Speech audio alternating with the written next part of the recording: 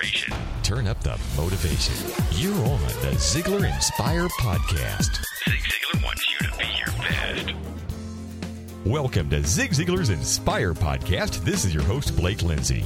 I am so excited to tell you about Zig's newest book, Born to Win. It takes his 40-plus years of wisdom and condenses it into one easy-to-read book. It has his signature style of humor and stories to show you how to apply to your own life, his life-changing principles. This is Zig's last book, and it's his best. I hope you will order yours today by going to www.ziglar, that's Ziglar.com. Welcome to Zig Ziglar's Inspire Podcast. This is your host, Blake Lindsay. You know, as parents, we have the most influence on our children. More than anyone else they'll meet in their life. Zig reminds us that the lessons in childhood become the realities of adulthood. Let's listen to Zig. Be an optimist when it comes to the potential of your child. Because to the child, we as parents are literally their gods. We're the giants in their life. And we are the ultimate authority for them. And when we put them down, when we say they can or cannot do certain things, so many times they take it at face value. Dr. Tony Campola of Eastern College in Pennsylvania says that the self-image of the child is more influenced by the most important person in that child's life than by any other single factor. And when the parent, in essence, in conversation and in their manners, put the child down, in essence say they're not too bright in one way or another, they're slow learners or whatever, then here is the child's God, as it were, saying, my son or my daughter simply does not have it all together.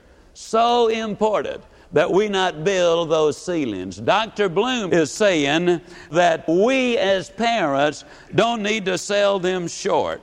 We need to display an interest in the children. We can take that into the reading, vocabulary, or whatever area we want to take it, and I'm confident we would find that it was true. Is it worth the time and energy? Yes.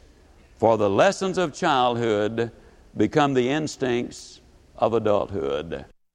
According to an article in USA Today, it points out that happier families air differences openly, but that the anger focuses on the actions that someone has taken and doesn't lead to berating the person themselves. They also point out that the happiest families are steered by a strong parent coalition. Parents make the decisions after considering children's opinions. Now, in less happy families, control is looser. A child may compete for power with a parent. In other words, what they're saying is, parents, it's our responsibility to provide that direction. Psychologist Bill Gillum puts it this way: when you're dealing with a child, you deal with the action and not the child. He says, for example, if you find that your child has told you something that is not so and you discover it, you don't call your child a liar. You see, that's attacking the person, the child himself. What you do say is, son, we decided a long time ago that lying, you see, that's the action, was not going to be permitted in our family. Now, son, we love you, but lying is one of those things we simply are not going to tolerate. That's the approach that all of the psychologists and all of the family counselors I have ever talked with say is the best. Deal with the problem, not the personality. Psychologist Charles Lauer says you got to know how to love your kids. If you don't know how to love our kids, he says, I'm afraid that even our society may be in difficulty. You see, I've noticed a trend in America, and the trend is that nobody wants to take care of the old folks anymore. And I think it may be a direct result of how we treat the young folks. I heard it put this way, and I'm quoting Dr. Lowry verbatim. You didn't feed me, you took me to McDonald's. You didn't play with me, you bought me a bicycle. You didn't study with me, you bought me a computer. You didn't take care of me, you sent me to daycare. You didn't entertain me, you bought me a VCR. Why should I take care of you? I don't even know you. Folks, our society is at risk because we don't get to know our kids. We don't spend time with them. You never know how long it's going to be until the seed the parent plants starts to sprout. Sometimes little things do make a big difference. Richard Green, who's an executive in one of the major chains down in Dallas, Texas, has 2 children, both of them who are adopted. His wife, and he adopted them when they were infants. The little guy's name is Creed, and the little girl's name is Brooke. Now, when they get to be 4 years old, Creed is now 6 and Brooke is just 3.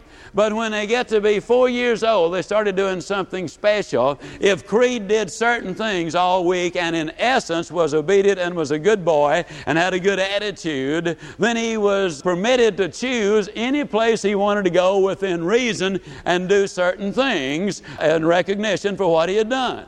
And so one week, for example, he chose to go down to the Kmart and to watch the aquariums, the fish. And so that night, it was a Friday night, they went down and his dad put a little chair there right in the center of the aquariums, and they said for 1 solid hour, Creed sat there and watched all of those fish. Well, now here's something that is very beautiful about this. First of all, by seeing nature in its light, the sea life that goes along with it and all of the plant life that's there has got to be a lesson in nature and a lesson from our Creator looking at that beautiful sight.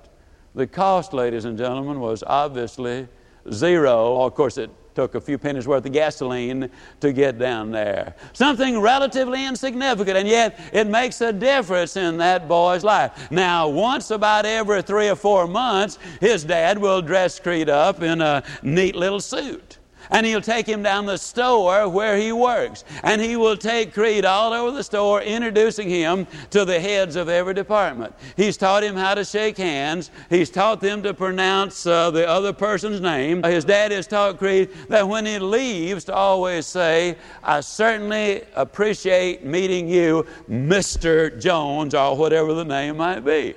Well, this does an awful lot of things in Creed's mind. It establishes the fact that your dress and manners are important. It associates him and helps him to recognize that his dad is a successful man and his dad is treating him in a very special way. Therefore, he must be a special boy himself. The cost, again, is absolutely zero.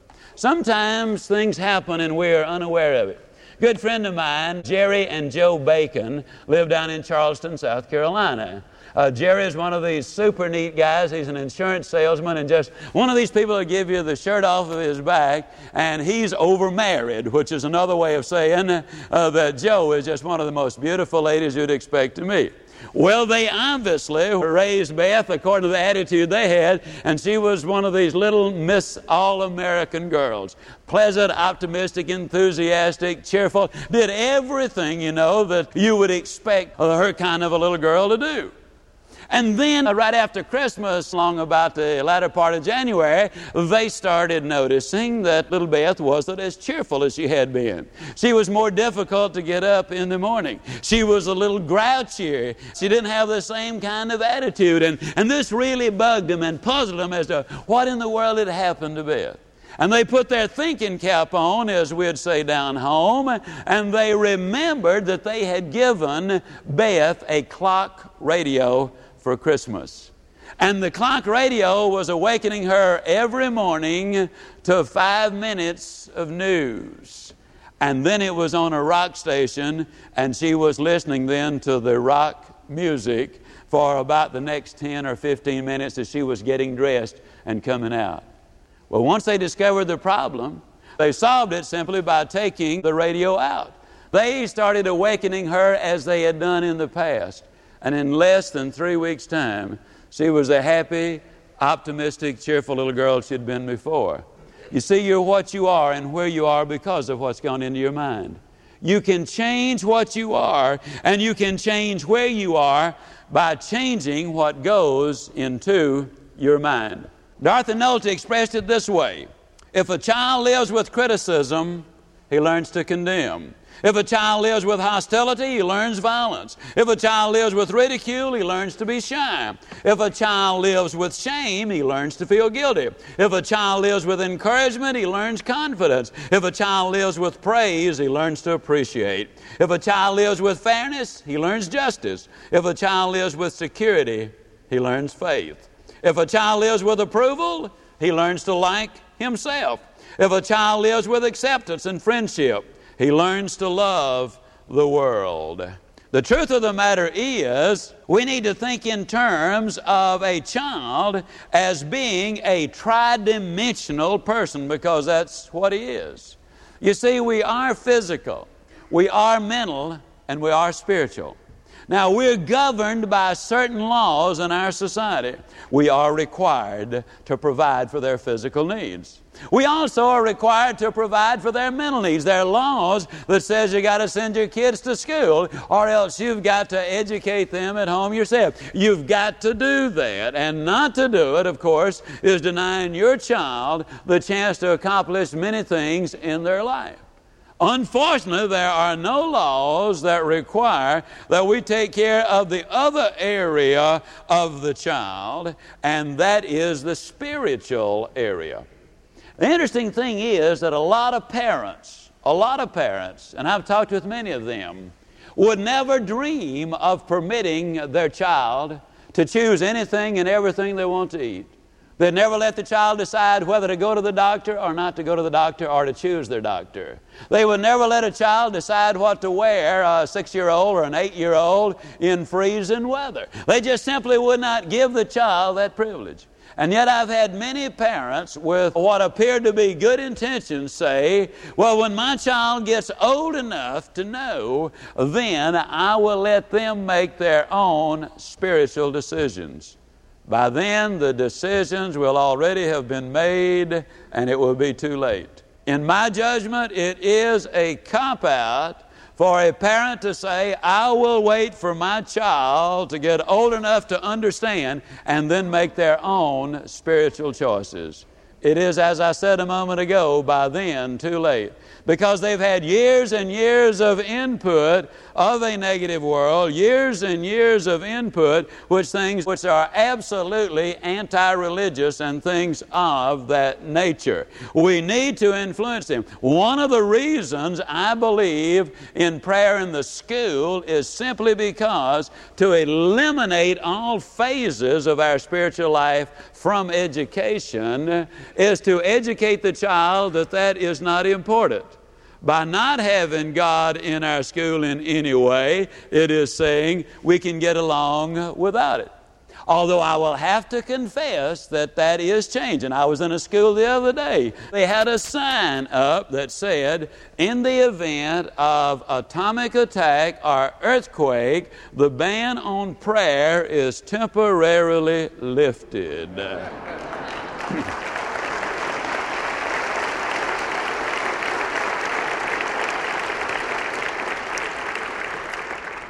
You see, all parents, directly or indirectly, do teach their children their faith. I love what Dr. Henry Brandt, who's a Christian psychiatrist, said. A mother came to him and said, well, Dr. Brandt, suppose my child doesn't want to go to church. Said, what do you do? And Dr. Brandt says, well, suppose your child were sick but didn't want to go to the doctor. What would you do? And the parent said, well, I'd take him to the doctor. And Dr. Brandt said, why? And the parent says, because it's good for the child. And Dr. Brandt said, that's the very reason you ought to take them to church. It's good for the child. Zig has some very solid advice in this podcast. Are you encouraging your child? Are you taking responsibility not only for the mental education, but also for their spiritual education? Be sure and give your children a hug today and tell them you love them. Until next week, this is Blake Lindsay encouraging you to live your life to the fullest. And don't forget to get your copy of Zig's new book, Born to Win, to help you to plan, prepare, and expect to win in your life. Go to Ziglar.com to purchase your book. Until next week, this is Blake Lindsay encouraging you to live your life to the fullest. Ziglar. Inspiring true performance.